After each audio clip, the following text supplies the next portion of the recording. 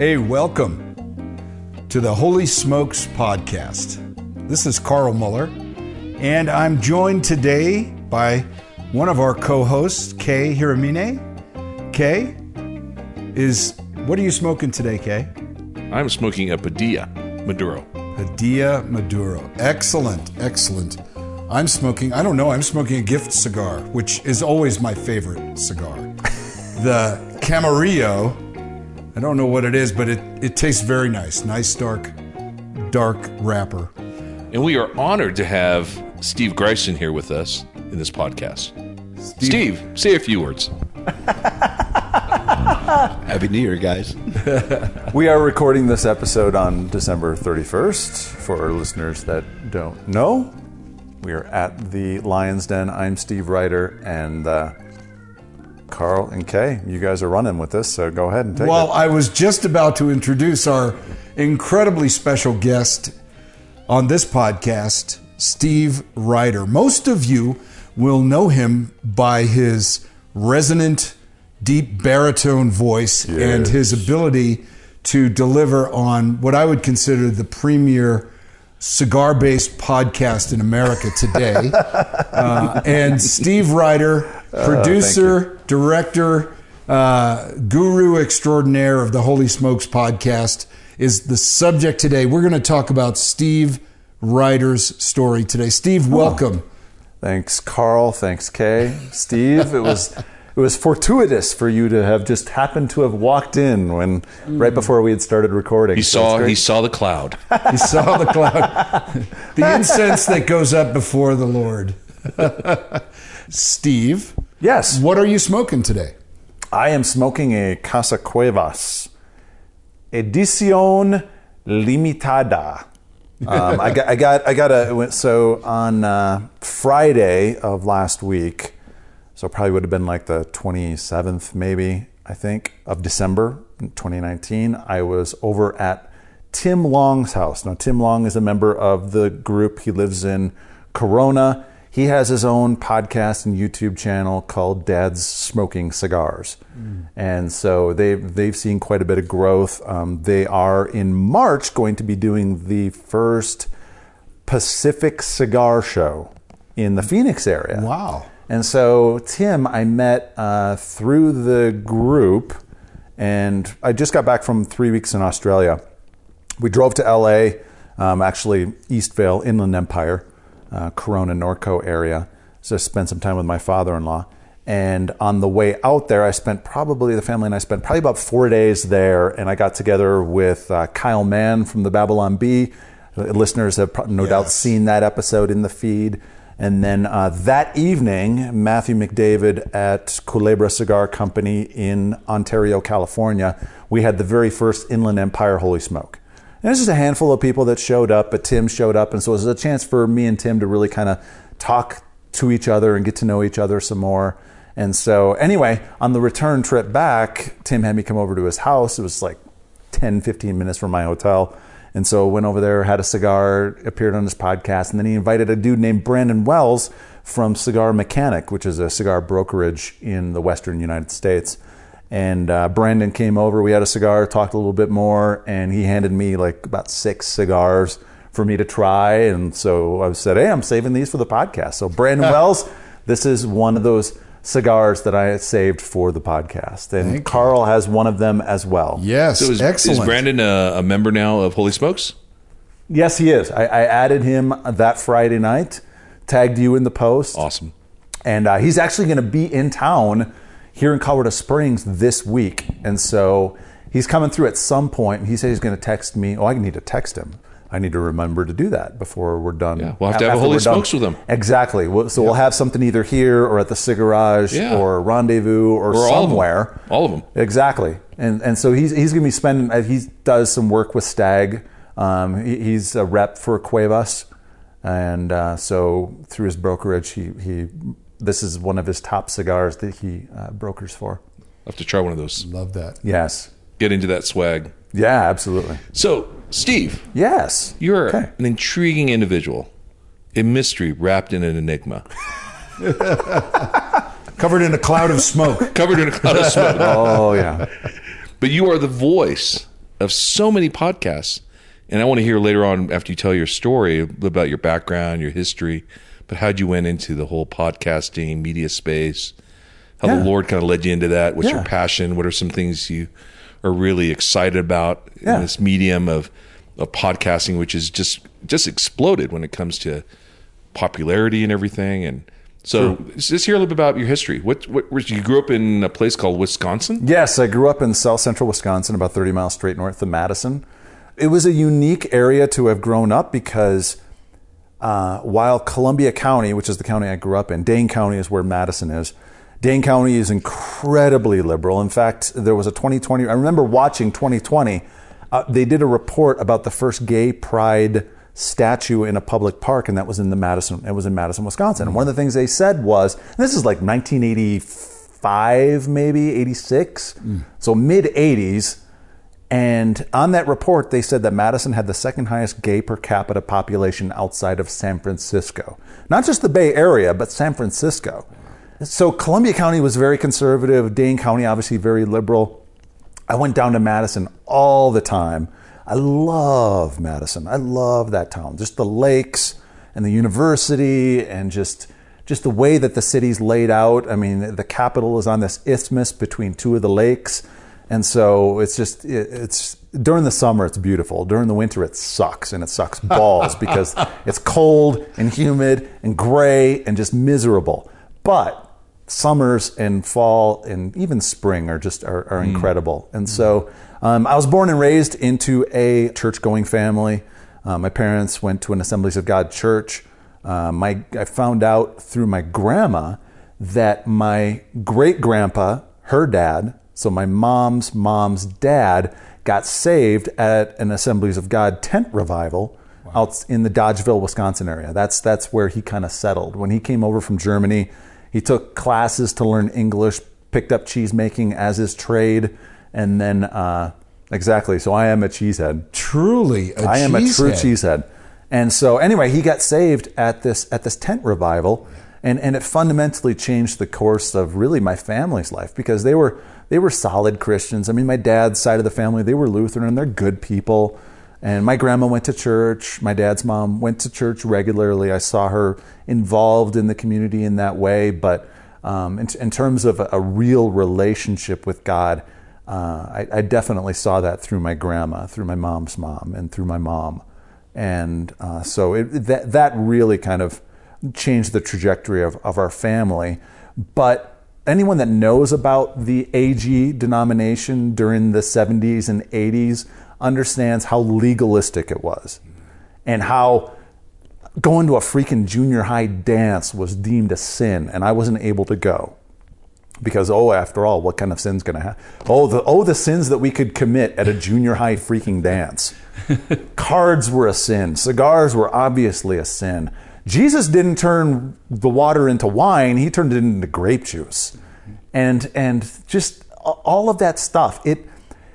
I like to tell people, to give an example of just the level of idiocy, really, that I saw growing up. I remember we were going to a Milwaukee Brewers game, the Royal Rangers. So Royal Rangers is kind of the boys group for the church where the young men are like a Boy Scouts. Yeah, exactly. Yeah. So Royal Rangers. I was a member of our church's Royal Rangers, and we were going to a Brewers game. And we were going to stand up in front of the church on a Sunday to talk about it, to tell about it. And getting ready to go stand in front of the church, our leader told us, okay, we can't say Brewers because by saying Brewers, we're condoning alcohol, and we can't be doing that. So we're going to call them the Milwaukee Baseball Club. Oh my goodness.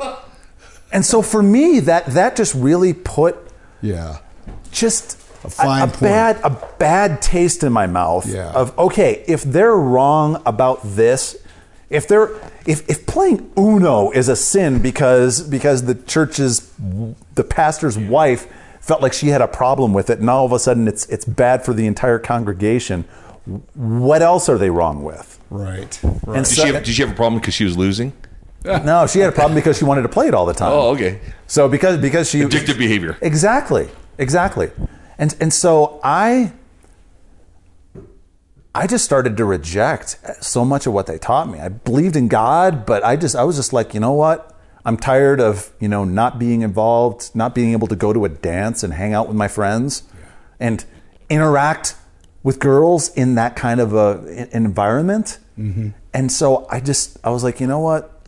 Screw this. Mm-hmm. And so I started to drink, started to smoke weed. This is probably junior year of high school, senior year of high school especially. And really just started to just reject a lot of that. I still believed in God, still believed in Jesus, but I just got to that point where I was just, I don't want anything. I don't want this. Yeah. I don't want this. Yeah, it was limiting. Exactly. It was just such a small view. There wasn't freedom in Christ. I didn't see it. Right. I didn't see that. Right. I didn't see, as Matt Hurd loves to say, life and life more abundantly. Right. I didn't, which is out of scripture, obviously, but I didn't see anyone modeling that. And so I wanted to kind of see for myself, okay, is marijuana bad? Is sex with my girlfriend bad for me? Do I see any bad stuff coming out of that? And sure enough, I did, but. Yeah. I'm fascinated by this because I had very similar, although not Pentecostal-based fundamentalism, Baptist-based fundamentalism. Yeah, which is very similar. Very similar. Just even though they're very different and think they're both probably misguided. Yeah, which one just speaks in tongues and the other one doesn't believe that you do. But when you experienced that sort of rebellion, what was the thought process? You said you still believed in God. You still thought that was good. What were you trying to express? I just wanted to find myself. Yeah. I felt with such a limited scope of what I could do and what was a sin and what wasn't deemed a sin that I just couldn't. I couldn't express myself. There was no because we lacked that freedom. I just rejected it all, really. Not all of it, but I rejected so much of it. And yeah. How long did that period last? It lasted a few years. So went off to college, and my first year of school, I went for police science. I wanted to be a cop, but the very first class, well, that's probably my third class on the very first day. The instructor basically laid out all the bad stuff about being a cop. 80% divorce rate, high alcoholism, high drug abuse, you become a cynic because you're dealing with really the lowest rungs, the most broken people in our society. You really just start to look at people very differently. And once he said that 80% divorce rate, I was like, I kind of sat back and I was like, I don't want to put that kind of stress on my future family. Mm-hmm. Mm-hmm. And so I finished off that semester. And looking back, I probably should have just dropped all those classes and signed up with some different ones, just some general eds, and knocked them out. But after the end of that, I think I had my heart set so much on becoming a cop and eventually probably working for the state. That was kind of my goal, was not to just be a local or a county cop, but work for the state, maybe even the feds, go on to get my bachelor's and maybe work for the FBI or some federal agency. So I finished that out, and I wanted to get into sports medicine. I love sports, and because I had 2 knee surgeries before I was 19 years old, there was something about just the whole being around sports and coaching and physical therapy that I really liked. And so I enrolled at University of Wisconsin La Crosse, which La Crosse is a border town right on the Mississippi River, probably a half hour from Rochester, Minnesota. What's the beer they brew there? Pabst Blue Ribbon. Yes. Originally was there. Now it's gone. They do some other stuff there, but PBR before PBR was a chick kind of millennial thing, and so I spent 2 years at La Crosse and wasn't able to make it into the sports medicine department because a week before I went up there for classes that very first year, they sent me a letter saying, "Hey, you don't have a dorm, so you got to if you want to go to school here this fall, you got to find an apartment." And so I wasn't able to volunteer the number of hours that I needed to in the sports medicine department because I was working at Little Caesars and Shopko and wherever else I could in order to pay for my little apartment. And so Steve, this is Kay. So how did you ruin your knees? Doing what sport? So football. So the first one, my right knee was football. Okay. And then my left knee I was working at a go-kart track in Wisconsin Dells. And anyone that's been to Wisconsin Dells knows it's a tourist town with lots of stuff to do during the summer. They've got outdoor water parks. Now they have a bunch of indoor water parks. Anyone that's in the Midwest, they likely know of Wisconsin Dells. And so I worked at a Big Chief go-kart. And so I was waving everyone in for they were done. And this guy just took off and just kind of just went through for one more lap. And so I take off running across these lanes of there's no one there. And so I take off running, and after the last one, I land and I hyperextend my knee. Didn't do any massive damage. It was just a knee scope where they cleaned it up but yeah, the rest of that summer I was laid up and got workman's comp, and it was freaking amazing because I was getting paid. I was getting paid because I couldn't work. And I was like, wow, if this is retirement, I can't wait. Oh, that's awesome. So I just want to say this is a classic kind of holy smokes time. We're really blessed in that here in Colorado Springs we have sort of developed a more mature, not advanced, but just a developed culture of holy smokes here. So here we are, 4 of us guys smoke cigars. Yeah. And a dear friend comes walking up, and it's Kevin McCoskey. Yeah, Kevin McCoskey, and he is a sommelier of coffee. He's the coffee guru, man. He's a coffee guru. Q grade coffee. I mean, so he's come over and I brought him some coffee from Bandung, Indonesia. So he's right now actually roasting some fresh coffee for us to have with our cigars. So he's come over. So if you hear some background noises, I just want to tell you that's what it is. He is roasting our fresh coffee, and we're going to have some amazing fine drink. Hello, we're not kidding. Yeah, yes, we are Big Tent. We go from very nice coffees to very nice bourbons drinks. and whiskeys. That's right. And ports and sherries and such. Right. Yeah. So, Kay, you asked me how did I get into media? Yes. And it was the point at which I didn't get into the sports medicine department at La Crosse that I took a year off of school, because that last semester I actually got walking pneumonia during finals week. I pushed through, and because I was working 2 jobs plus going to school full time, and my roommates were really one whose parents lived close. He was never there. The other one, his girlfriend, he was always gone for his girlfriend, and so it was me there at the apartment pretty much by myself. And so I was just pushing through working. Yeah, so I took a year off, and I was kind of like, okay, God, what do you want me to do? It was at this point I'd really started to get, not fully, but I'd started to give my life back to God. Mm-hmm. I'd quit drinking. I'd quit doing any drugs. I'd gone straight edge, and anyone that's familiar with straight edge knows it's a subculture of the punk movement, mm-hmm. a hardcore movement. It started with one of the big bands back in the 80s was Minor Threat, and Ian MacKaye, who went on to start the band Fugazi. It was a no drinking, no drugs, no promiscuous sex. And in fact, there were a lot of vegans within that community. I wasn't going that far because I love my cheeseburgers like UK. and so anyway, I'd gone straight edge, so I quit doing the drinking and the drugs. And the only thing I did was an occasional cigar, which I loved. Didn't know the good stuff. All my cigars were bought at grocery stores and gas stations and Swisher Sweets and plastic tips at the end. Phillies Titans and whatever else. In fact, the sweepings of the rolling floor. Exactly, right, yes. Exactly. I didn't know the difference. I just thought it looked cool. And so anyway, I was kind of praying during that time. I was asking, okay, God, what do you want me to do? And really felt like I remember I got flashes of being in 4th grade and my uncle buying me a Fisher-Price cassette recorder and making radio shows with my friends and my brothers. And then I remembered in 6th grade, someone came into my 6th grade class and said, I think my teacher said, hey, who wants to do a part-time kids news segment for the radio station in Portage, WDDC and WPDR. And I was like, boom, I just raised my hand. I'm like, yes, I totally want to do it.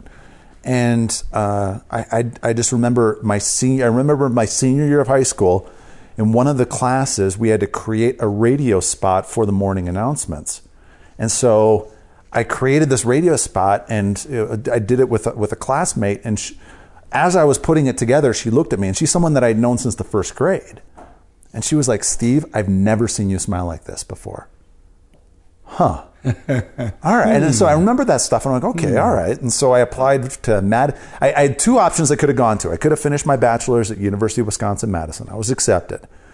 And the other option was Madison Media Institute in Madison, Wisconsin. And part of me was like, I just want to be done with school and get it done. UW-Madison would have been one more year of school and less hands-on. Whereas MMI was just much more hands-on. 1 year and I'm Practical done. Education. I'm done, and I can get a job. And if I want to go pursue, if I want to get my bachelor's, I can go do that at some point part-time down the road. Yeah. And so did that. And it was during that school year. It was actually December 31st, 1996. So today, 13 years ago. I mean, 23 years ago. 23 years ago. Today, 23 years ago. So I called my girlfriend and I said, hey, what are we doing tonight for New Year's? And she said, well, I don't know what you're doing, but I'm going out with my friends. Since you quit drinking, you're not much fun anymore. And I was furious. Because for me, New Year's was special. It was a chance to, kick off the New Year's, especially having a girlfriend. It was like something just cool to just, celebrate. Hey, we're starting a new year, and all the stuff that we can do over the course of this next year, and just celebrate what this last year was. And I'm going to be finishing school. So for me, it was like an extra, celebration. Okay, we're going into 1997. I'm going to be finishing school. I'm going to be getting a career, and so I didn't have any friends around that were around town that day. And so I just stewed at my apartment, and I was on AOL, kind of just surfing America Online. And I remember just my blood just boiling as the minutes went by more and more and more. And finally, I want to say it was about 11:50 something in the evening, before midnight, I finally just slammed my fist down on my desk and I said, God, I'm done. I'm 100% done. I've been trying to do this to this point. I'm stuck with this girlfriend I don't think I want to be with anymore. And I don't know what I'm going to do once I'm done with school, because the only prospects here in the Madison area are working for a local radio station, or going to work for Full Compass, which is like a music and AV supply company. It's like Sweetwater and some of the other ones that are out there. Full Compass is a big one, and then they're headquartered in Madison. Those were the only two prospects that I really had in Wisconsin.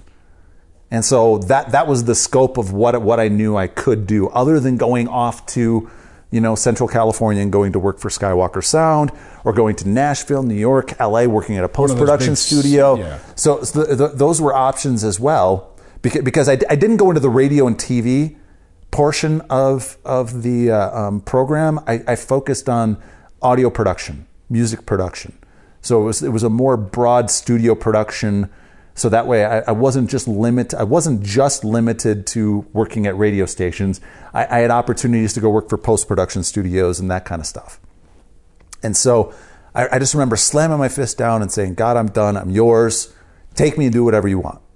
So the next day I broke up with my girlfriend, and it was like the next Sunday, there was a church like a block away from me that I went to, and they were starting 1997 off with a 40-day fast. And so I'm like, I'm not doing 40 days, but I'll do 3. Yeah, I'll join you guys for 3. And I did that 3-day fast, and literally within a week, I was in an AOL chat room witnessing to a dude. He blew me off, and someone came alongside and just kind of encouraged me and said, hey, it's all right. We started a conversation, and then it started to go some emails back and forth. And then it was a letter, and she sent me a picture, and she was freaking hot. And I was like, All right. Wait. All right. All right. So she was going to Oklahoma Baptist University, and her parents lived here in Colorado Springs. And so I skipped my graduation, and I went down to OBU to hang out with her and her friends for a few days. I got a hotel there, like probably 3 nights, 2-3 nights, and then drove down there, came back, and her dad worked for Western Pacific Airlines at the time. And anyone that knows Westpac, thank you, Kevin. Mm-hmm. Well, we got to put a hold on that. Yeah. While we all sip a marvelous Indonesian Ethiopian. It's a party. Cheers. Cheers, guys. Cheers. Thank you so much, Kevin. Thank you. I'm glad I can contribute somehow. Well, by the way, for the listeners, we will be having Kevin on at some point in 2020. I say probably Q1. He's got a great story. Great. Kevin, this is fantastic coffee. I just made it. Did you just roast the beans and everything? No, that's from Building 3 in Colorado Springs. Nice. All right. Well said. So anyway, I finished that 3-day fast, meet this girl, go to Shawnee, Oklahoma to go meet her, and then drive back. And her dad works for Westpac Airlines, a now defunct airlines that was headquartered here in Colorado Springs. And he sent me a buddy pass to come out and meet the family. It's kind of as a graduation gift. And so I came out, and as I was getting ready to come out, they were like, focus on the families out here. And I was like, focus on the family, focus on the family. Where have I heard that? Dr. Dobson. I remember Dr. Dobson. My mom was a big Dobson supporter growing up. I mean, my mom supported 3 ministries growing up. She supported PTL, Jim Baker. She supported Jimmy Swaggart. I believe she supported them. I know he was on every Sunday morning while we were getting ready for church. And so I think we got mailers from him as well. So chances are she did support him. And then Jim Dobson and Focus on the Family. And Doc was the only one that didn't embarrass the faith. And so I had a great respect for him. And also because when I was probably 11 years old, my mom locked me in her bedroom with the Preparing for Adolescence tape series and so Dr. Dobson was the one that told me about the birds and the bees. That's great. And also, I mean, people may remember in the 80s, Doc had a Q&A that many denominations would pick up and add to their denominational bulletin insert. And so my pastor, when I was in high school, was, I'd say probably about 10 years past his due date. He should have retired a long time prior. The guy was so incredibly boring. And so I would just read Dr. Dobson's Q&A and, that makes sense. Oh, yeah, that's good advice. And, so I always had a great deal of respect for him. So put my foot in the door and got a job, part-time job in satellite operations, and moved out here, got a part-time job at Best Buy. Within 3 months, I was full-time in the broadcasting division working in Dub Bay, which is basically duplication, where we duplicate tapes for people within the ministry that were listening, checking the broadcast and making notes and preparing stuff for correspondence and whatever else. And then within 6 months, I was the international editor. But 6 weeks after I moved here, the girl met another guy at school and dumped me. Oh. And, to be honest, it was probably one of the greatest things that ever happened to me, because here I was, 23 years old at the time, and away from all my friends, all my family. And I had a chance for God to really build me from the ground up. And it was those incredible godly men and women at Focus, the new friends that I met at New Life Church. I was involved in their college and career group, which was called The Exchange at the time. They disbanded it, and then they got another college and career group. But it was just absolutely incredible, and really built me from the ground up and put a new foundation in me that's really what God wanted for me. Sure. And that was such an incredible time for Focus on the Family as well as New Life. That was as well as New Life. Right. Both organizations were just growing and hopping, and New Life was really on the cutting edge of some of what some of the modern churches are doing. I mean, they had they still have Desperation Band, which was one of the forerunners of the the worship band movement that started to tour and travel and do these shows around the nation, and also producing some cutting edge music that other churches were picking up, and so I mean, them, Hillsong, and there were others, but yeah. Really? New Life was really into missions and the 1040 window Totally. and the nations and everything. Yeah. It was a rocking time. Yeah, it was electric, and people were moving here from around the country and really around the world to attend New Life. People were moving here from around the country and around the world to work at Focus. Right. And so it was unbelievable to be around that. Fantastic. So vibrant. Yeah. So you went from Wisconsin and then down here to Colorado Springs. Yes. And you've been here ever since. Yeah, 22 years now. 22 years. And so you journeyed for years working closely with Dr. Dobson on the radio program, right? And then tell me more about how that went, because obviously then... Yeah. When Kara dumped me, and... I didn't know if we were using names at That's this point, fine. so- That's yeah. When I got dumped, I really didn't want to be here anymore because I moved out here for her. And so I did my job at Focus and, went to New Life and was plugged in and made some friends, but I was always looking to leave. Always. I was putting my application in at post-production studios in Nashville and New York and LA and Skywalker, and I was just trying to get my foot in the door anywhere else. I wanted to go to that upper level and be at that level. And it just doors kept closing and doors kept closing. And the VP of broadcasting at the time was not a nice person. He had a lot of stuff going on. I mean, he ended up having an affair with someone else at Focus and ended up getting fired. And so he had a lot of stuff in his life going on that obviously came out in the way in which he treated me. Like I remember specifically editing a show, sending it out, and then hearing back from Dr. Dobson's office that, hey, he wants this part cut out. And I cut it out and I send out the new show. And I got a call from the VP of Broadcasting's office saying, why did you take this out? Because Dr. Dobson told me to. Yeah. Oh, I didn't say you could. Wait, what? You report to Dr. Dobson. Why? And so, so I wanted to leave. And it was probably May of 1999, maybe even May of 2000, where I went back to Wisconsin and I put in applications there at local radio stations because I was like, I don't want to be working for this dude. He is a jerk. He is difficult to work with. I do not want to be with him. And so those doors even closed.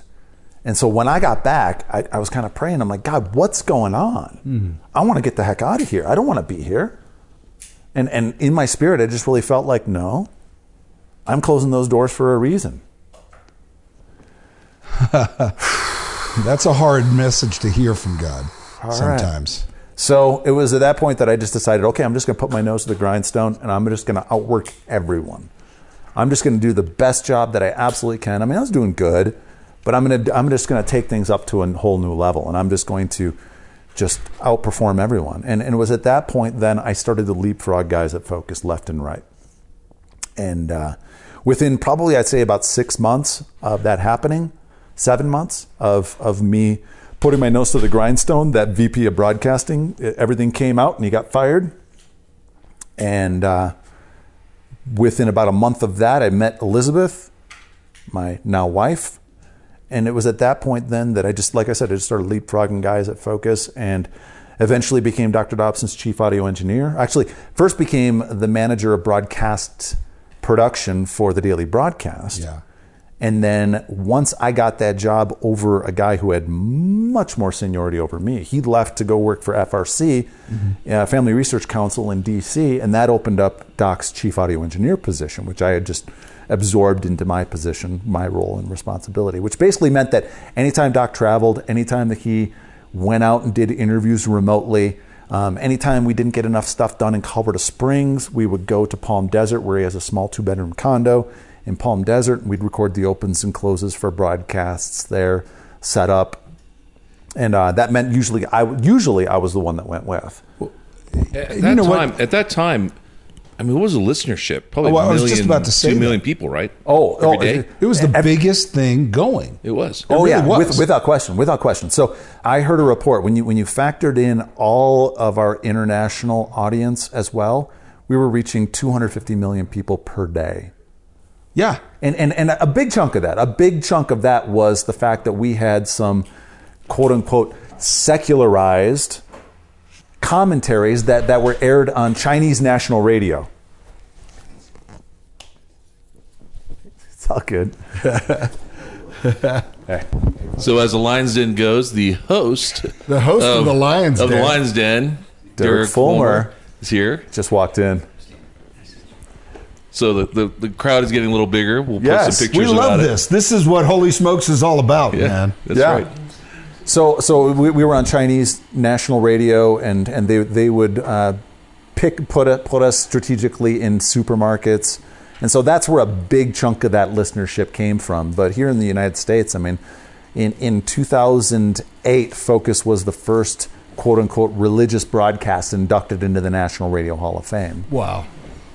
And, being on a front row seat to that, so to speak, right? You probably have some pretty compelling or interesting components to that journey. What are some of the stories you take from that stick in your mind about those years? The biggest one for me is that Doc is the incredible people that worked around Focus. I mean, one of the really cool things about Focus was I worked with Catholics, I worked with Lutherans, I worked with Presbyterians, Southern Baptists, Fundamental Baptists, Presbyterians, every Reformed denomination, Seventh-day Adventists, Pentecostals,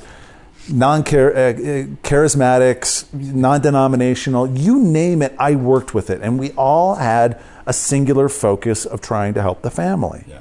There was within Focus, I never saw it. I never saw any denominational infighting. Yeah. Because I knew this person who is a Presbyterian, and I'm not a Presbyterian, but man, so what is it about, Calvinism? Tell me about that. I don't understand that.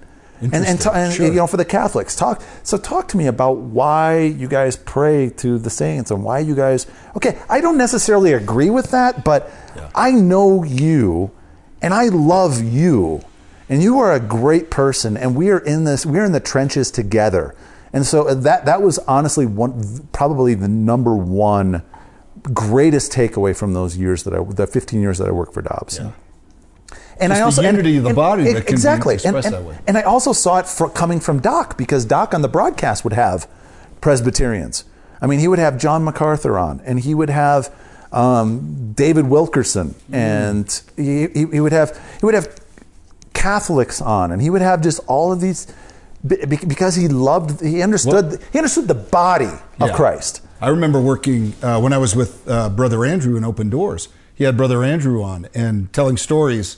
Those things were for people who haven't grown up with that in their background. Some of the folks maybe listening, it was remarkable that whatever Dobson spoke on became the topic of conversation around churches all across America, and probably around the world as well. Yeah, I mean, so many ministries that he would give a platform to and say these they're doing really good things, like whether it be Mothers of Preschoolers, MOPS, right, or Moms in Touch, or any other ministry. And so many of them were birthed out of. Exactly. I mean, when Neil Clark Warren started eHarmony, Doc and Neil Clark Warren had a great relationship. I mean, a really, really, really good relationship. And so when Neil Clark Warren came up with the idea of eHarmony, he came on the Focus broadcast and talked about it.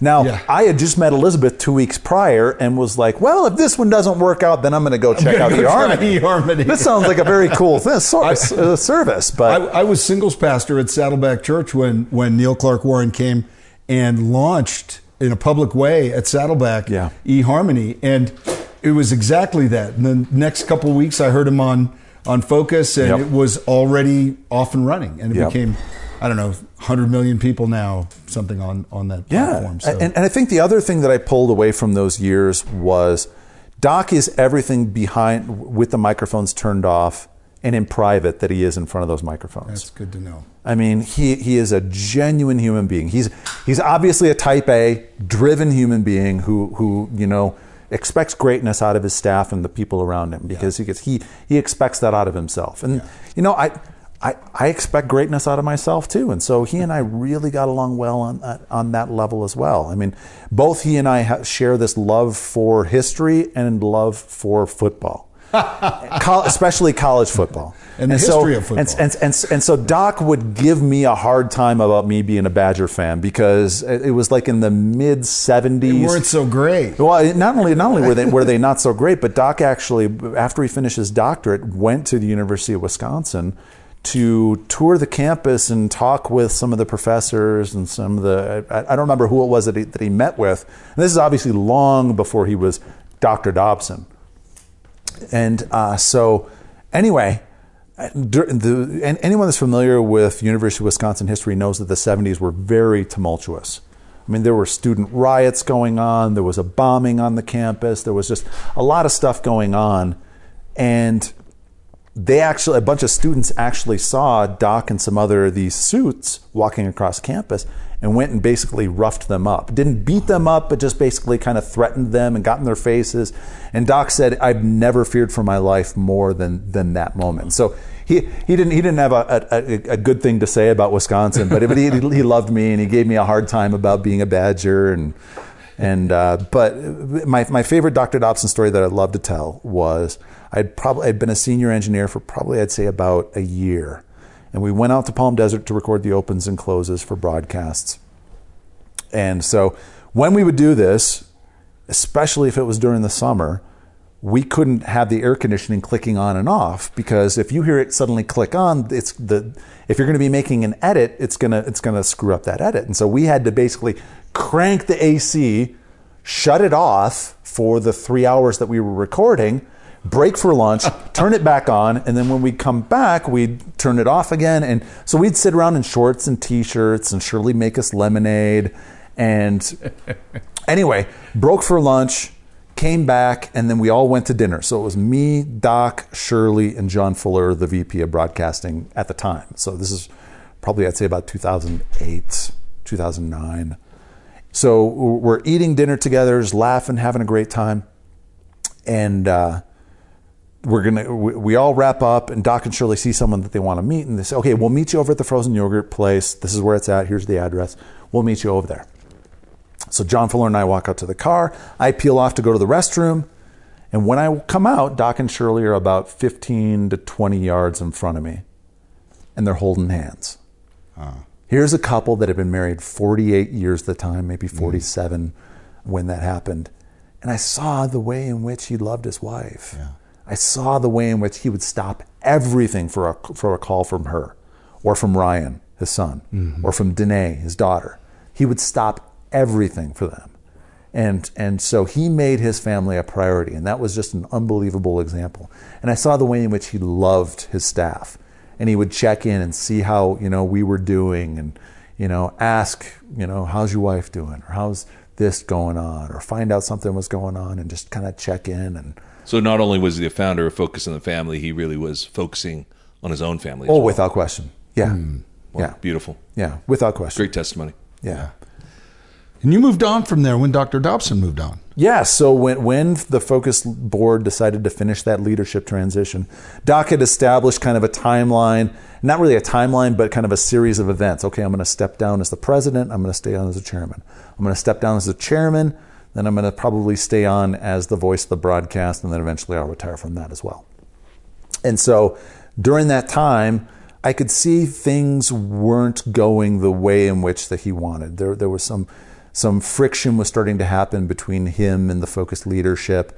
And when he made that announcement that he was going to be done on the broadcast, I could see it didn't go down the way that he wanted. And so he said, "I'm going to pop up somewhere back on radio. I don't know where, I don't know when, but keep your eyes peeled." So we finished that recording, wrap it up, everyone clears out. It's a Sunday, which we never recorded on Sundays. And so as I was shutting everything down in the studio, I turned to my computer and I typed him an email and I said, "Listen, I've loved working for you the last 12 and a half years. You want to start something new? I've got dreams of doing bigger things than just studio recordings the rest of my life. And so 2 weeks later, he called, offered me a position, and I was the second employee he hired after his assistant to help start what ended up becoming Family Talk.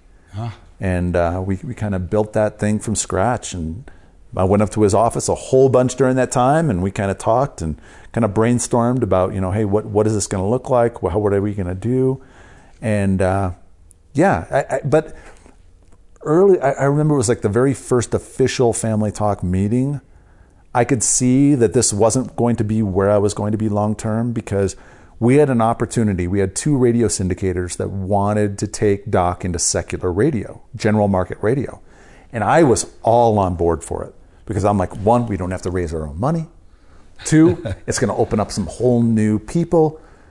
Any advertiser that comes on board is going to know exactly what to expect from Dr. James Dobson, because he has 35 years of archives that people will be able to go back to and be able to understand, is this someone that I want to advertise with?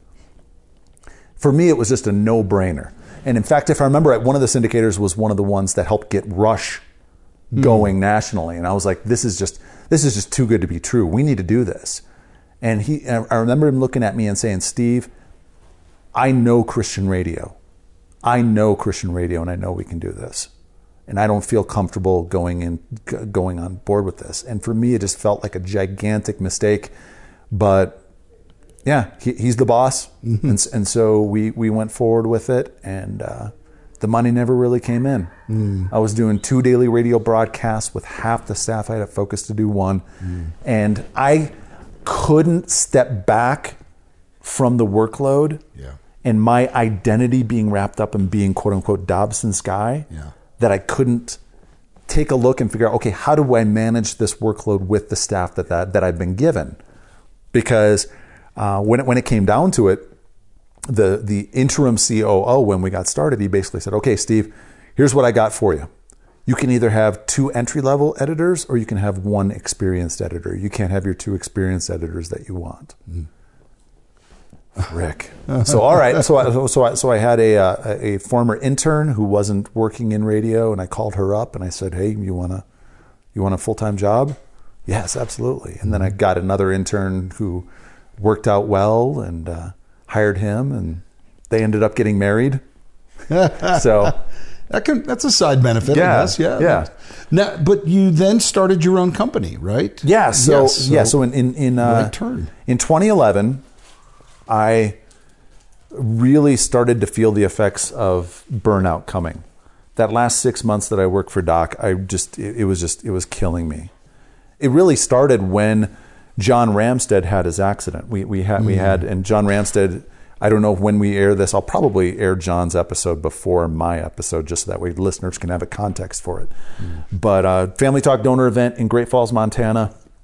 First night of the event, Doc had everyone kind of tell their stories. I saw this guy named John Ramstead, who was a very successful financial advisor in Denver. And I was like, I want to get to know this dude.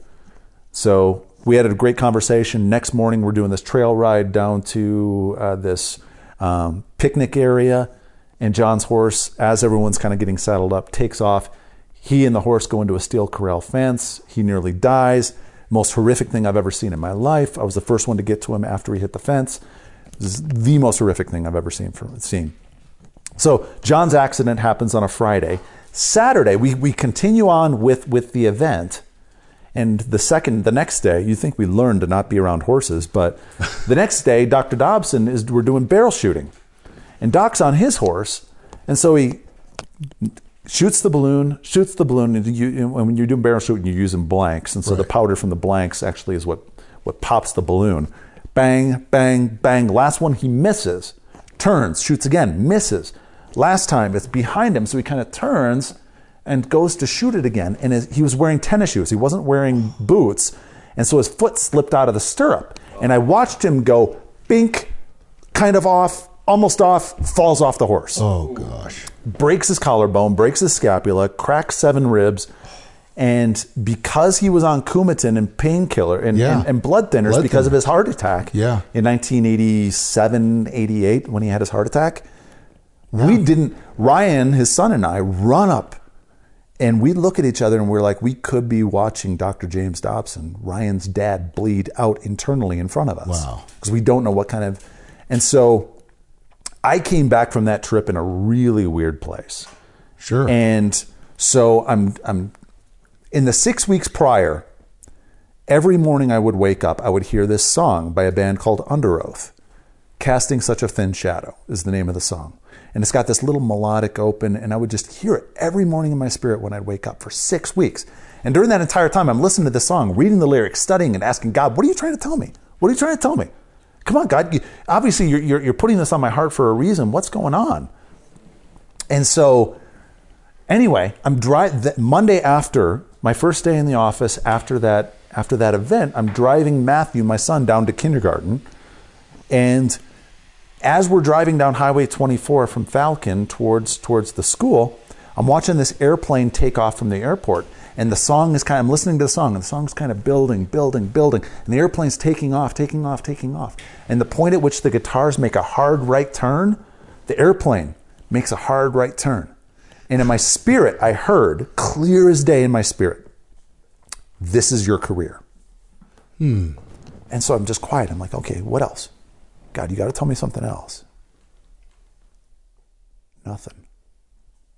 And right around that time, I see a sign, one of those orange construction signs on the side of the road that says, slow down, work ahead. And in my spirit just kind of just pings, like, okay, pay attention to that. So I get to work that morning, and it really felt like the hand of protection that was over my career was lifted the moment I walked in that door. It felt different. Suddenly I had coworkers accusing me of stuff that I never did. I had there was tension on the broadcast staff that there wasn't before. Things were just really starting to fall apart. And so over the next 6 months, I just started to kind of quietly look for jobs because I knew my time was coming to a close there. And it got to the point where I got a call from a buddy of mine who was a VP at broadcasting. He was at the National Religious Broadcasters Convention in Nashville. And he called me. He said, Steve, I hear you're looking for a job. Oh, frick. It's just a matter of time before Doc finds out. And sure enough, within a week, he called me, and he called me into his office. And he's like, are you looking for a job? Yes, I am. All right. Turn in your resignation. Wait, I don't have a job yet. Yeah. Doc came from that old school mentality. Sure. If you have one eye looking over here, you're no good. Yeah. You're not focused on the work in front of you, and so it's just time for you to move on. And for me, it felt incredibly heartless at the time.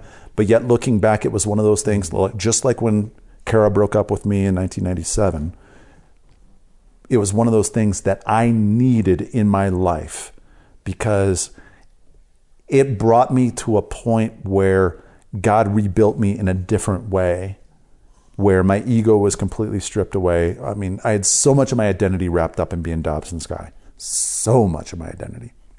And so much of my identity wrapped up in being a provider for my family. Sure. That when all of that was stripped away, it was a chance really for God to show up in a whole new way and make himself real in a way that I'd never experienced before in my life. I mean, Elizabeth and I look back at our finances and we're like, we have no idea how we kept a roof over, why we continue to pay our mortgage, and how we were able to keep food on the table, and how we were able to pay for gas and whatever else based on the income that I was occasionally bringing in, and people were gifting us and whatever else. And it was one of those things where it really, really strengthened my faith to a level that, as painful as it was, as hard as it was, I wouldn't trade it for anything. Yeah. I really wouldn't. Well, Right Turn Media has certainly taken off like that airplane, and that Right Turn, you now produce some of the most listened to and appreciated podcasts and other materials out there. Who are some of your clients now that you work with? Yeah, so I work with Authentic Intimacy, and they have a podcast called Java with Julie. I've been producing them since day one. Julie, in fact, she was a friend of mine back even before she got on staff at Focus. She was an occasional voice that we would bring on Weekend Magazine, which I was the technical producer of before I became the production manager for the daily broadcast. John Stone Street and the Colson Center for Christian Worldview. So Breakpoint, The Point, Breakpoint This Week, Breakpoint Podcast. Mr. Greisen, who's sitting next to me, we produce the Exploration Films podcast. I like that Obviously, one, personally. yes. The host is just great. Dude's awesome. And Mr. Greisen is incredible to work with. I love Steve Death. He's just an incredible dude. And Holy Smokes and a whole bunch of other ones. So it's very exciting, and I think there's so much richness to your story, and to hear the backstory. This is the one thing I love about these podcasts: is you've met these people. Sometimes you've seen them in the Christian world or in other media, and then you hear the backstory like this. Steve, Yeah. it's so impressive to hear the way God has shaped and molded and directed and guided your journey, and it's a thrill to be part of this with you, co-laborers on the podcast with the Godfather of Holy Smokes. Yes, Kay, the man, the myth, the legend. he just put his fingers up like the Godfather. Why are you talking to me like that? But Steve, what could we be thinking about where you're going next? Where's the next thing for Steve Ryder? Yeah, I was talking to Kay right before this. We went out to lunch, and there's two kind of courses that I'm looking to kind of develop, e-courses, if you will, for different organizations / segments to get into podcasting and utilize podcasting in a way that really kind of helps tell their story and helps develop community. One is for churches. So I don't know a single church in the United States. I've yet to find, I think I've only found only one, that all they put into their podcast feed is the weekly sermon. That's it. They might throw in some other occasional stuff like a women's event where they've got a speaker coming in, but they're putting stuff that's in there from the stage. That's all they're putting in there. But there's a whole lot of other stuff that could be thrown in there into that podcast feed. It's a valuable piece of real estate where people can find out about what's going on and community can be developed. And so I have 22 different pieces of content that a church can throw into their podcast feed in order to help develop community and really help to tell the story of the pastors, the staff, the elders, the overseers. Tell the story of the church. Cast vision to tell stories of elders and deacons and those kinds of things. Incredible testimonials. Grandma Higginbottom, your cancer's gone. What happened? Yeah. Just those kinds of things, so that way it develops community and relationships. Wow. Because if someone hears Bill and Susie, the elders, tell their story, someone may listen to that and be like, I can totally identify with that. Hey, Bill and Susie, can we go out to dinner? Can we, because I want to talk, we're going through something very similar in our marriage. Yeah. And I believe that it is probably the most underutilized resource that a church has that they just don't know how to use. And so that's one. And then another one is for medical offices. So doctors, dentists, chiropractors, that kind of stuff, for them to be able to use not an ongoing podcast, but probably just a season where they kind of cast the vision of who they are, why they got into being a dentist or a doctor or whatever else, tell their story. Because there's something fundamentally different between hearing someone tell their story like I am and reading a sterile bio on a website. There's something fundamentally different. And so I'm kind of wrestling between those two, and Kay told me to really push forward with the church one first in 2020. He said that's the one where we have the connections to really help get that out to, tens of thousands or hundreds of thousands. I bet there's pastors listening now, they're going, he's absolutely right. That would build community, not only in our church, but in our whole town, in our whole city. What I love about that is it's also a bridge from a medium of media such as podcasting, which is so new to pastors of a certain generation that don't understand that their God-given abilities and gifts of storytelling can be done so naturally through podcasts. And it's reaching a generation that listens to podcasts much more so than listening to a sermon I think if you could, it's almost like, I almost envision what you're starting here, Steve, is a storytelling institute. where you're training people how to be storytellers in a whole new medium of podcasting, which you're gifted at, which God has blessed you with. I mean, you look at your CV, you look at all the experience you have. I mean, I told you as I was walking in, I said, I'm so blessed to have you in the Holy Smokes community, in my life personally, and to be a part of the Holy Smokes podcast. In that I'm privileged and honored that we have one of the best podcast producers in the country, if not the world. And God has anointed you for a way to exponentially grow the kingdom of God, to serve the kingdom, and to see people come to know Jesus through the podcast medium. Yeah. Amen. So that's why I think that idea that you have for the future is going to be just exciting for 2020. Yeah. So kind of what I'm thinking right now is developing a pilot group of, let's say 10 to 15 churches that want to be a part of this and kind of test it out and see how it works and develop this curriculum and that's kind of what I'm envisioning. So sometime in Q1 2020 to launch that and work with those churches in order to help to be able to give them ideas and just to shoot out an email. Okay, this week, this is what you're going to try and get. So, and if you don't have this already in your schedule, then okay, this is a secondary piece of content that you can throw in there. So if I'm a pastor listening to this right now, and I want to be part of that cohort, so to speak, to learn from each other and to be discipled by you and mentored by you in this podcast medium, they can contact you through this podcast, or they can contact you through Right Turn Media. Yes. So rightturn.media is the website. rightturn.media. My email is steve.reiter, REITER, at rightturn.media. And, or you can contact us through the Holy Smokes public Facebook page. Find me on Facebook. I mean, there are lots of ways to get a hold of me and just say, hey, this sounds really interesting. I'd love to talk more.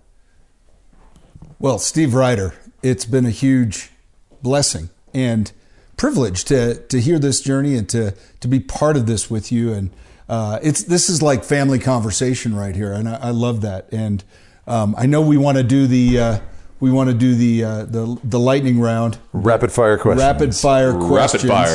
But I don't have them in front of me right now. I'll get them for you. Okay, so we'll do those, and we'll add that in the mix. But what a blessing, what a privilege.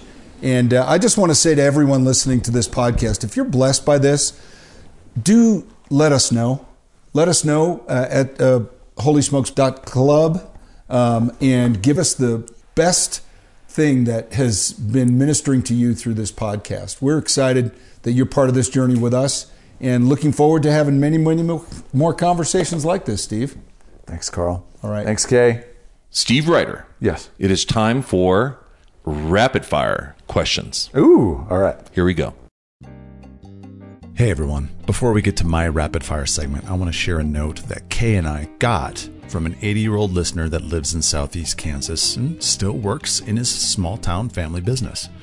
He told us, I really lack male friendships because so many of my friends have passed in the last few years.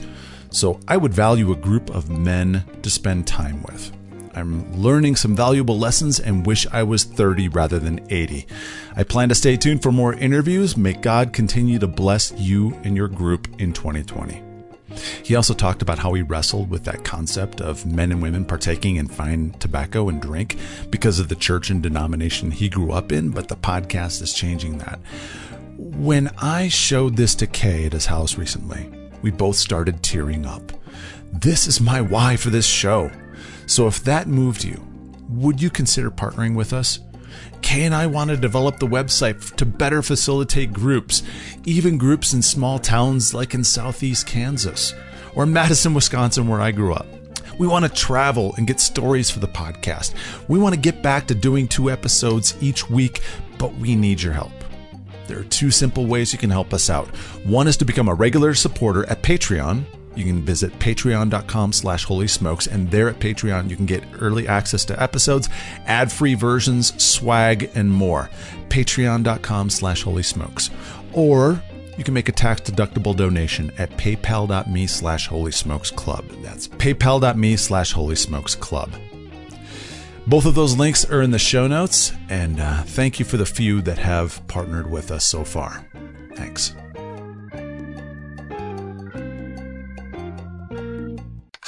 Rapid fire. Fire.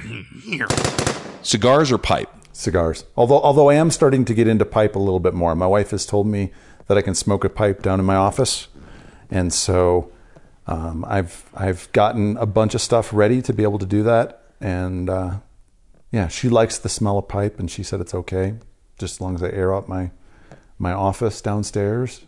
So That's a good start. yes, it is. Most expensive cigar you've ever smoked? Chances are it was probably gifted to me. I'll tell you this: the most expensive cigar I've ever purchased was, let's see, what was it? It was a $25 stick at Culebra Cigar Company in Ontario, California. And, dang it, I can't remember what it was now. It was probably a brand that's known in Cuba, Monte Cristo. Monte Cristo. All right, so it was a Monte Cristo. I don't remember which one it was, but it's obviously one that you could buy in the United States. And I think I paid $25 for it, and then saved it for going down. I had a cigar with Joe Gersey right next to LAX. He was staying at an RV park just next to LAX, and so we were sitting outside listening to the ocean, and that was an incredible experience. And how about the one that was gifted to you? Nicest cigar.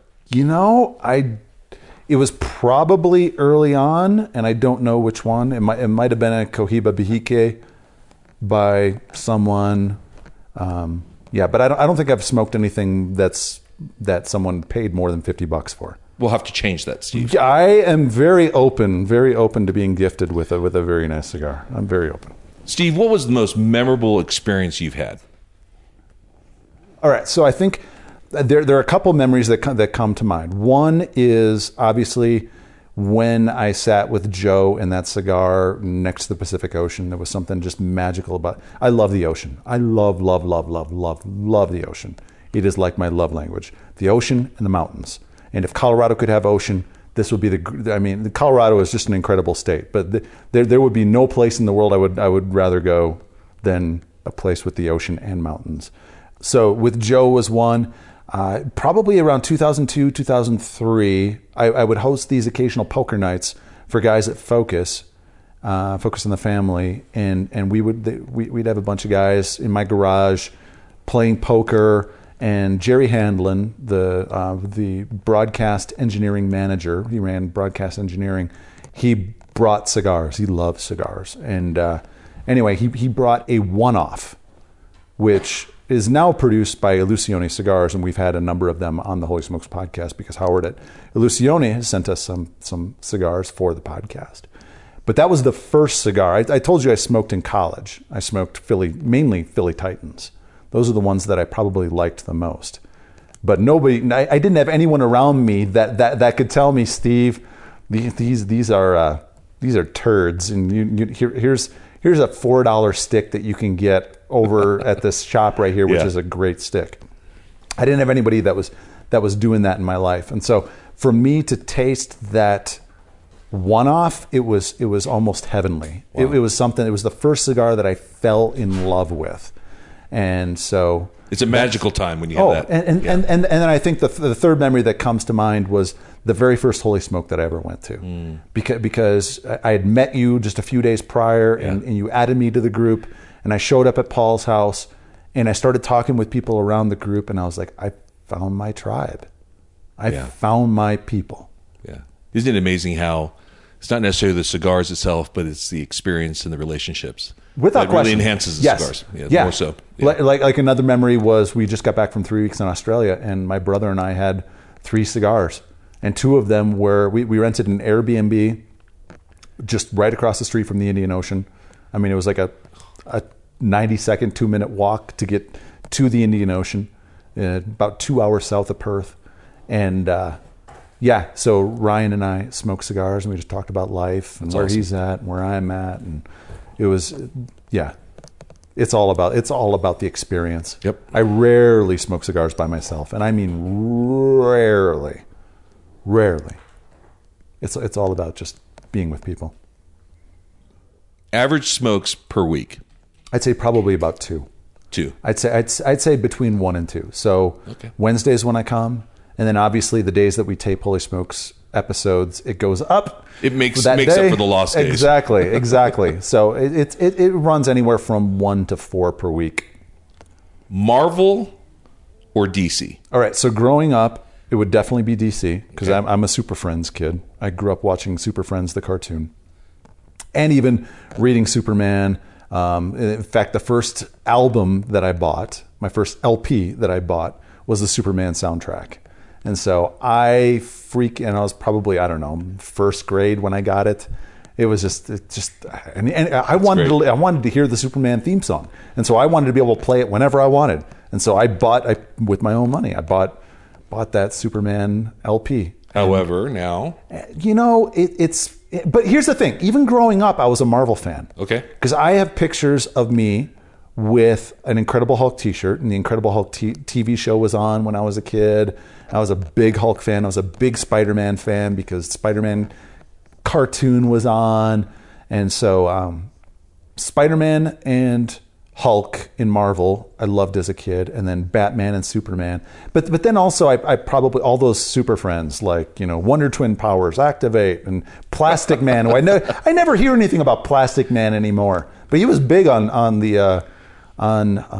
Green Lantern is probably one of my favorites also. Green Lantern, which broke my heart how bad DC butchered that movie. It's an environmental ploy. Oh, They're my going gosh. after Plastic Man. Okay, Star Wars or Star Trek? Growing up was 100% Star Wars. In high school, I really got into Star Trek. In college, I really got into Star Trek. And I mean, when I say really got into it, I mean really, really, really got into it to the point where I almost bought my own Enterprise uniform to go to a conference, to go to a convention. My own Starfleet uniform. I used to play Starfleet Battles with my cousin, which was a board game. But then when they re-released the Star Wars movies in the theater before the prequels, then the prequels, it was 100% Star Wars afterwards. That must have made Ralph Winter really happy. Yeah. I remember. I mean, Star Trek II: The Wrath of Khan is still one of my favorite sci-fi movies of all time. For those of you listening, we had a great Holy Smokes podcast. I believe it was episode 9 or 10. If 9 or 10, right? people go Holy back Smokes. and they look at that one, that was an incredible. Thank you, Kay, for introducing us, because that was just a magical time in his backyard. He's a good friend. We recorded for, I'd say, probably about an hour. Maybe an hour and 15, but we were back there in his backyard for 3.5 hours, and just talking about everything and anything. He's so real. He's a wonderful man. Oh my goodness! Favorite book not titled the Holy Bible? So a book that I read 4 times this year, 2019, is called High Performance Habits by Brendon Burchard. I'd say honestly, that's one that is definitely up there. I read so much. Like this year, I think I've done 59 books and audiobooks, and I'd say only a third of them have been audiobooks. And the audiobooks have mainly been biographies, because I don't want to read those over the course of, a month and a half, 2 months, which is what it would take me. Instead, I can just listen to it at 2x speed. So High Performance Habits by Brendon Burchard is probably right there, up there. Another really, really, really, really, really good one, it was my number one that I read last year, 2018, is Abundance by Peter Diamandis. I mean, he's just talking about how exponential technologies are changing everything, and how the dystopian future that Hollywood likes to paint of the rich, of like Elysium, the movie Elysium. That's never going to happen, because all technologies go through this phase of demonetization, democratization. He's got a bunch of D's but basically, if you look at automobiles now, all of the features that are in those automobiles 20 years ago were in the luxury cars. 10 years ago, 15 years ago, we're in the luxury cars. Now it just works its way down. You look at the same for other technologies throughout history, and it works its way down to where the common people can have it, where it gets to that demonetization phase, and it becomes affordable for everyone. And so Abundance by Peter Diamandis is one. I'm big into biohacking. I'm big into the whole anti-aging movement. The experts within those fields really believe we are on the cusp of adding decades of healthy life to our life, if not way more than that, because of the way that we are tackling aging and the way in which we are extending mouse and rat lives by 40 to 50%. So if you can imagine another 40 years of productive work in your life, what can you do with it? And think about how many cigars you're going to be able to smoke in those 40, 50 years. Goodness. And not just that, though, but also the relationships. I mean, That's right. I listen to a podcast called Bulletproof Radio, and Dave believes that within the next 50 years, 50% of his life will be able to add 50% to his life. And so he says, I plan to live to 180. That's what he's like. I plan on living to at least 180. I look back now at my life, and I have so many questions I would love to ask my great-grandpa who moved here from Germany about why did he come? What was it in him that wanted to settle in southwestern Wisconsin?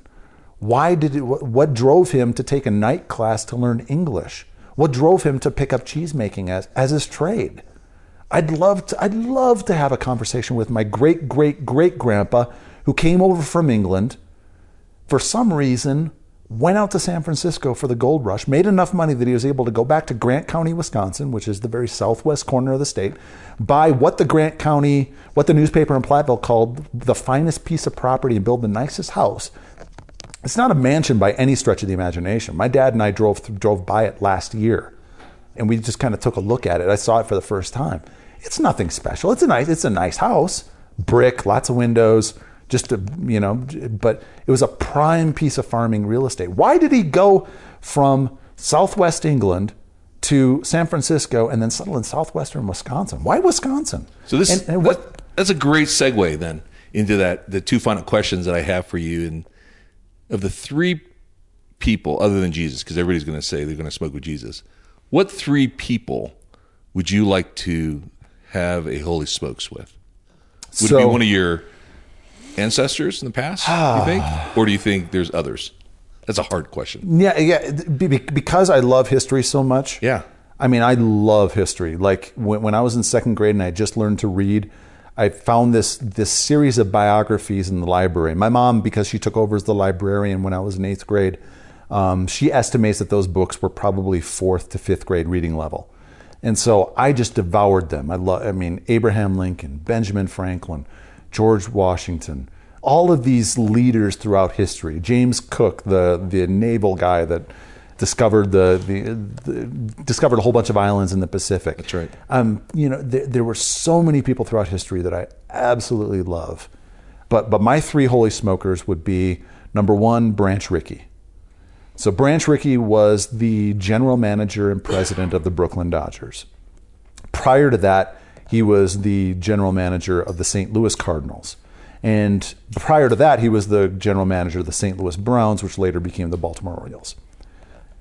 When he took over as the GM of St. Louis Cardinals, St. Louis at the time in the 1920s and 30s was on the very western front. It was the frontier still, really, of America. It was like it was the eastern edge of the West. There were no baseball teams further west. They didn't have the resources. The Cardinals and the Browns didn't have the resources that the Yankees had, that the Red Sox had, that all of those East Coast, even the Washington Senators had. So they had to figure out how to compete. And Branch Rickey built the farm system. So he was a real innovator in that way. But when he was a college baseball coach, he had an incident that forever changed his life. A deep man of faith and happened to love cigars. And so this is one of the reasons why he's my number one. He was a college baseball coach, and they went to South Bend, Indiana to play Notre Dame in a series. And when they checked into the hotel, because their catcher was black, the owner of the hotel said he can't stay here. And Branch basically laid down the law and said, hey, listen, we will all leave. You will lose all of our business if he doesn't stay with us. Wow. And so basically the owner of the hotel said, fine, you go up there, he can stay with you. If you want to be, tainted with having a Negro in your room, then you can have him. And so anyway, Branch sent the catcher up to his room, finished all the checking in, and got everyone settled in, and went back into his room, and the kid was weeping, scratching in his arm, saying, it's got to come off, it's got to come off. That so fundamentally made an impact on him. when he was, I don't know if he was looking to integrate baseball when he was the GM of the Browns, but there are reports that he had a short list of Negro League players that he wanted, that he would sign at the drop of a hat. But because Judge Landis, who was the commissioner of baseball, Commissioner Landis, said no to integration, absolutely, he was a deeply racist piece of crap. He said absolutely under no circumstances. So Branch just kind of held that in his back pocket and waited and bided his time. And when Landis died in 44 or 45, it was the next year when Branch finally made his move and signed Jackie Robinson. And it came out of that deep faith. It came out of that deep respect of understanding of the equality of the races. And like I said, he was a big cigar guy. I have so many pictures of him with cigars that it's just... And in fact, when he signed Jackie, he had a cigar in his hand in a lot of those pictures. And so Branch Rickey is my number one by far. Number two is Mark Twain. There is something just absolutely magical about reading him, about reading his quotes, about listening to his humor. He was not, the church of the late 1800s, early 1900s turned him off to Christianity. But I really wonder what he would think about Christianity if he were to sit in here at a Holy Smokes with us and just hear our conversations and just see the way in which we love each other. And we love... I really think his opinion of God and his opinion of who we are as a group would start to soften that heart. And he has so many great quotes about, Congress and just, the guy's unbelievable. And the third one? And he'd be a riot. So when I interviewed you, yes, you said your third was the Inklings. So it was a group of people. Yes. So you're going to pick a group. My group is small. It's only two. Okay. And it's my brothers. My brothers. My brother Ryan, my little brother Ryan, who was 6'10". He's a member of the Holy Smokes group. We had a couple of cigars three cigars in Australia. And so Ryan is almost as big of a Branch Rickey fan as I am. And in fact, this is really cool. So his wife has a cousin who is the great-great-grandnephew of Branch Rickey. And his name is Branch Rickey. Oh, my gosh. And so I have a connection. I have an idea of doing a documentary series, or a podcast documentary series about Branch Rickey, where I interview the historians that have written about him. I interview family members. I've got a direct connection now with the family. Cool. I can't wait to see that. So so Ryan is one, and then my brother Neil. And Neil would really, his humor is very similar to Mark Twain, and so the two of them would just be a riot to see them go back and forth. That would be pretty cool. Okay, the final question, Steve. In a year from now, and we're going to have a bottle of chilled champagne, which Matt Hurd will probably pick out for us, which you'll be hearing from him in a future podcast. Very soon. Very soon. What would we be celebrating? What would you like to envision that we would be celebrating? We are celebrating that this church podcast course has launched and brought in enough money that I can start to really pursue some of those more expensive, cutting-edge medical treatments for my wife that I can't afford right now. We didn't get into it. We'll get into it at a future episode where we start to talk about, well, I've got a couple people that have gone through sick spouses and dealing with that, because one of the beautiful things about Holy Smokes is when I got involved, that's when my wife really got sick. Yeah. And it was the guys that came around me that told me they were praying for me and brought by meals that really made an impact.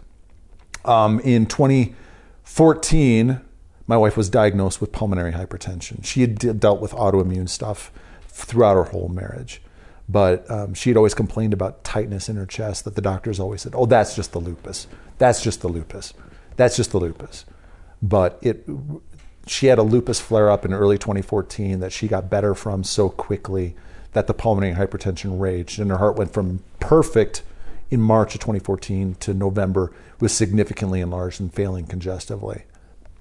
She spent probably, I'd say, about 4 weeks at CU Denver, trying to get better. And so anyway, that's something that we've been dealing with. She's on some medicine that is doing exactly what the doctor said it would eventually start to start to be less effective. And so this year they had to increase the meds, and it's eventually going to get to a point where her body's going to not respond to that. And so I'm praying that some kind of new technology, new treatment, new medicine, new whatever comes around and really helps to get her healthy again, get that heart and lungs. Because the only hope that we have of her coming out of this right now is a lung transplant, which is still a major, major, major, major, major, major surgery.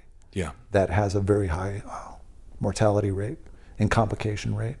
And so I really want to avoid that, because for every person that we've seen, that she has seen or we've heard of, that has made it through that surgery, we've heard of one, maybe two that have gone through massive complications or didn't survive. And so there are lots of things coming that I'd like to try, like stem cell therapy. There's a stem cell clinic in Dallas. Unfortunately, that's $35,000. There's a stem cell clinic that Mel Gibson took his dad on his deathbed at 92 years old, and his dad turned around so quickly that 10 years later, now his dad's still alive and kicking. There's some conflicting studies right now on whether that's effective for pulmonary hypertension. But at the point at which it looks like it's something to pursue, I want to be able to pursue that. I want to be able to pursue, getting her in front of some of the best functional medicine doctors in the country, and trying to, fine tune our diet. We've done a great job in cleaning up our diet, but I want to see this church course explode to where, if indeed it is, stem cell therapy, that I can drop $35,000 and, go to Dallas or go to Panama. And let's be able to pop open a second bottle of champagne on her healing. Oh, yeah, without question. Yeah. It's one of those things where I have hope for one of three things to happen. One, that modern medicine just comes up with the right therapy, the right treatment, whatever, and gets it done. Two, we find that alternative treatment that's not quite approved by Western medicine, but it proves to be effective and takes care of it. Or number three is that, she's just miraculously healed. I'm holding out for one of those three things. Good. So. Steve Ryder, host of the Holy Smokes podcast and so many others.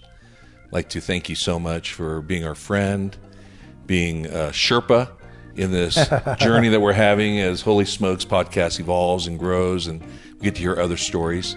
And you are truly a master storyteller, and I pray that God will just continue to bless you and prosper you, and then also bring healing to your wife especially, and that we're all enriched by the friendship that we have with you. So thank you, Steve. Thank you, Kay, for inviting me to this group, because this has been absolutely